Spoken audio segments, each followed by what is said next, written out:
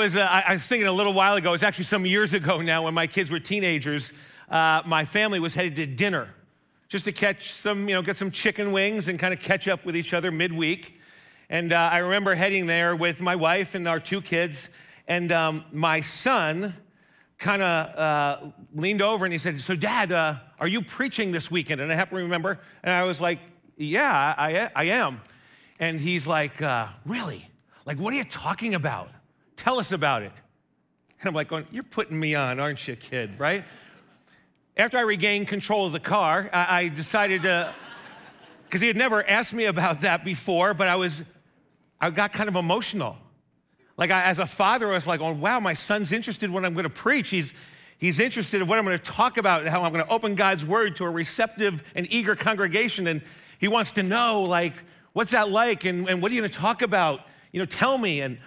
And so I didn't know what to say, but I did get like a little misty.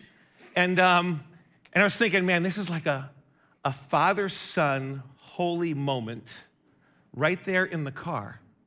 It was beautiful. So I kind of just shared what I had at that point and kind of gave him a summary of my message. And when I finished, he kind of looked at me a little bit puzzled, and he's like, what is that it? I mean, is that all? Like, where are all the funny parts? And then he said, rather kind of disappointedly, while he shook his head, he said, "Don't you know the only reason they pay you is you're kind of funny?" So much for that father-son holy moment. Well, today I wanted to, as we step into this story, I want to look at one more passage that I really didn't get. I didn't understand. I mean, I read it. I probably even taught on it, but I didn't kind of get what was going on in the passage until I was there a couple of weeks ago with this group of 25, standing on the site where the action unfolded, and then it kind of became clear. There was just another layer of understanding. So today, I want to do that for you. I just want to unpack a passage that you're probably familiar with, but maybe we can kind of pick it apart verse by verse, and we can see maybe another layer of understanding. Maybe it brings a little clarity both to you and me. But unfortunately, as my son would tell you, not a whole lot of funny parts. But we're going to forge ahead anyhow, okay? All right. Turn with me in your Bibles to Luke chapter 7. It's Luke 7. These verses in Luke, the first 10 verses, they're really familiar to most of us. It's Jesus healing a Roman centurion's servant, where Jesus is more than a little impressed by the faith expressed by this Roman army commander. So again, we'll take it on kind of verse by verse, make some comments, and then we'll move through this passage. So let's dive in. Luke chapter 7, starting in verse 1. It says, "When Jesus had finished saying all this in the hearing of the people, he entered Capernaum." So you can tell already we're jumping in at the end of something, right? He had just finished saying something, teaching something, and we're jumping in at the very end of an extended passage called the Sermon on the Plain, a little less known as the Sermon on the Mount. This one was on a flat surface, Sermon on the Plain that Jesus taught, that Luke actually recorded in his chapter 6. That was his body of teaching there. In fact, if you flip back one page in your Bible, in the middle of Luke chapter 6, verse 17, we can kind of sort out where we just kind of came in on the end. It records this, verse 17. "So Jesus went down with them and stood on a level place. A large crowd of his disciples was there, and a great number of people from all over Judea and Jerusalem and the coastal towns of Galilee." Skip down real quick to verse 20. "Looking at his disciples, Jesus began to teach them." That's where we're jumping in. Jesus is speaking to his disciples and a great many people from all over the region. And the rest of chapter 6 is just a summary of what Jesus taught this crowd in his Sermon on the Plain. Jesus taught them who was considered blessed in the kingdom of heaven, about loving your enemies and how to treat those who hurt you. Jesus taught about forgiving others rather than judging them. He taught about the centrality of your motives, your heart motives, how they are most important. And he taught that the only sure foundation for life was obedience to the word of God, the very words he was speaking, the very words he was teaching them. That's what Jesus has just finished saying in the hearing of all the people. He then enters Capernaum, where we pick up the action. Let me first tell you that Capernaum is where Jesus made his home during his ministry years. You know he was born in Bethlehem. He then fled Bethlehem and he went to Egypt with his parents for a couple of years to avoid Herod. Then after coming back into Israel, he moved to Nazareth where he grew up. Now he's moved from Nazareth to Capernaum when he started to travel, when he began to preach and teach about the kingdom of God. In fact, this move from Nazareth to Capernaum, it's recorded in Matthew 14 as a fulfillment of prophecy of the coming Messiah. It's found in the book of Isaiah. Isaiah records that the Messiah would live in the northwestern side of the lake. That's the Sea of Galilee. The northwestern side considered Galilee. Exactly what Jesus did. In addition, the Gospel of Mark records that after returning from a preaching, teaching trip in the surrounding towns, Jesus returned home to Capernaum. All this to say is that Capernaum is now his hometown, his home base for his 3 or more years of ministry. So Capernaum is this town on the north end of the Sea of Galilee. It's a village where Jesus has already performed several miracles, and he has already done some teaching in the local Jewish synagogue. In fact, the bulk of Jesus' teaching that's recorded and the majority of the miracles recorded in the Gospels all take place on this northern rim of the Sea of Galilee. The majority of the Gospel accounts are set in these fishing villages: Capernaum, Chorazin, Magdala, Mary Magdalene's hometown, and Bethsaida, which is hometown of several of Jesus' disciples, James and John and Peter and Andrew and a couple others. In fact, on our recent trip, the group of 25 of us, we spent half of our days, half of the tour were around these towns. We focused in this area of Galilee because it was so prominent in Jesus' ministry. Jesus often taught in the Capernaum synagogue. In fact, we would call it his home church in today's vernacular. He taught there so frequently. In our group of 25, we stood in the partially rebuilt ruins of the original first century synagogue there in Capernaum. I mean, it was awesome to just be literally on the site, in the place where Jesus did so much of his teaching. So this busy fishing village, it's the setting for the rest of our story back in Luke 7. Back to Luke 7, we're in verse 2. So there in Capernaum, a centurion's servant whom his master valued highly was sick and about to die. So a centurion in the Roman army was the commander of a century, that is, 100 soldiers, similar rank and authority to an army captain. Well, this military officer has a servant that he cares for deeply who is really sick. I mean, he's deathly ill. In fact, Luke, who's the author of this account, is also a medical doctor. And he actually uses a medical term to make it clear that this servant is on his deathbed. So what does this centurion do on behalf of the servant that he cares for? It's found in verse 3. The centurion heard of Jesus and sent some elders of the Jews to him, asking him to come and heal his servant. The centurion had heard of Jesus. He probably had not heard Jesus teach. Remember, Jesus did the bulk of his teaching while in a Jewish synagogue. So this Roman officer likely had not heard him teach, but he had heard of Jesus. Well, what has he heard? Well, again, the answer can be found a couple of pages back in your Bible in Luke chapter 4. Luke chapter 4, verse 31. It reads this way. Then he, Jesus, went down to Capernaum, a town in Galilee, and on the Sabbath began to teach the people. They were amazed at his teaching because his message had authority. So sometime prior to the passage that we're studying this morning, on the Sabbath, same town of Capernaum, no doubt in the synagogue that we stood in, Jesus is teaching. And this earlier passage in Luke 4 records that while he's preaching, Jesus frees a demon-possessed man right in the synagogue with a word from his mouth. Jesus says, "Be quiet, come out of him," and the demon leaves. The response of the people found in verse 36. Man, all the people were amazed and said to each other, "What is this teaching? With authority and power, he gives orders to evil spirits and they come out."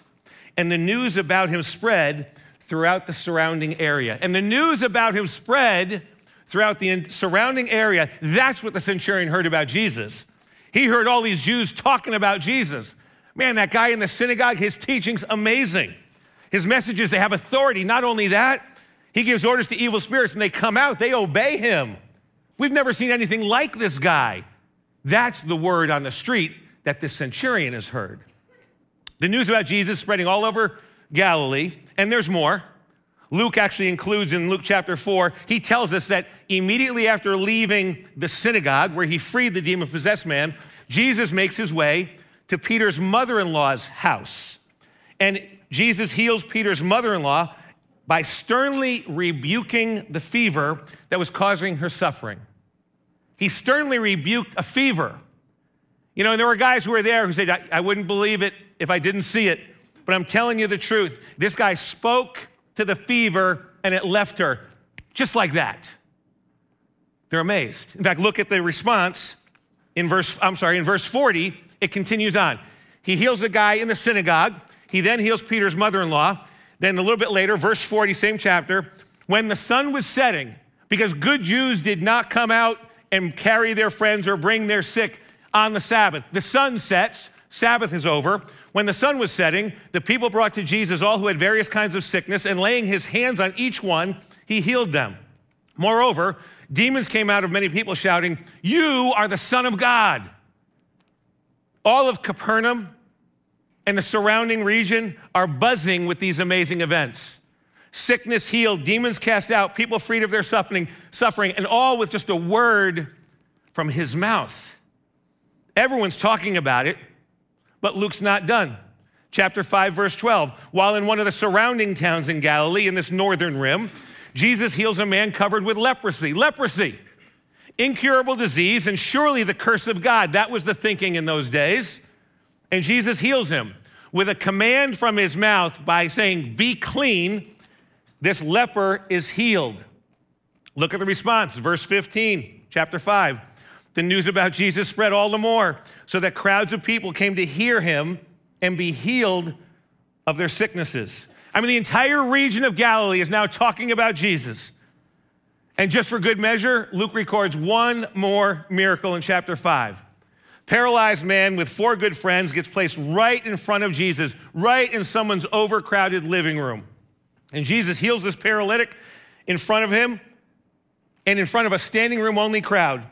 He first tells him, "Son, your sins are forgiven." And then Jesus says, "Get up, take your mat, and go home." And the paralytic guy gets up and he walks out in front of a stunned crowd.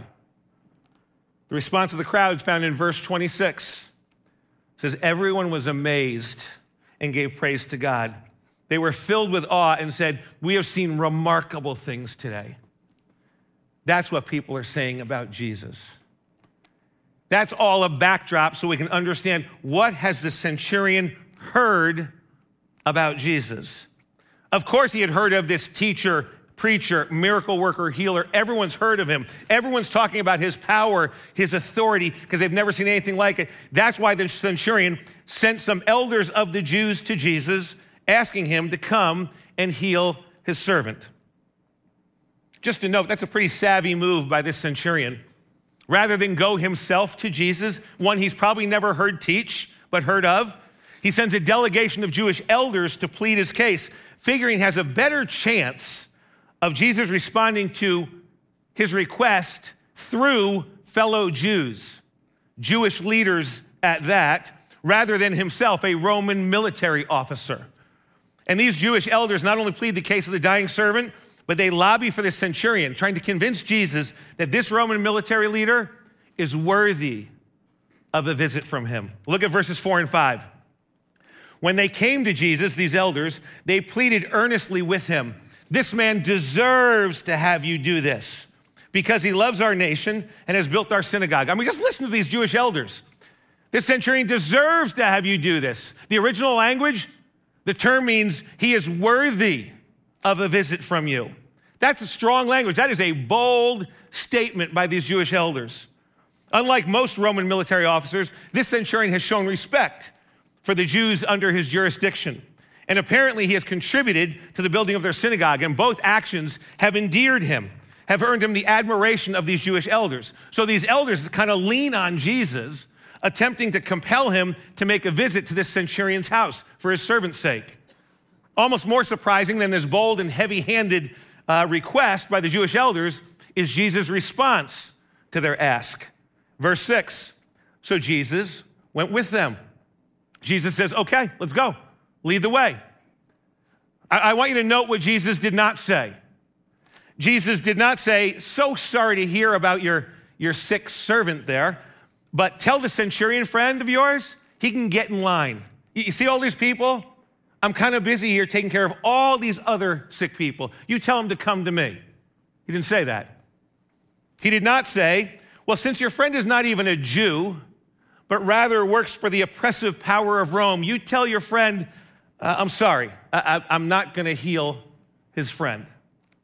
Jesus didn't even try to correct their arrogant presumption of entitlement. He didn't go preaching on them about a proper view of who's truly deserving, who's truly worthy in God's eyes. Instead, he just goes.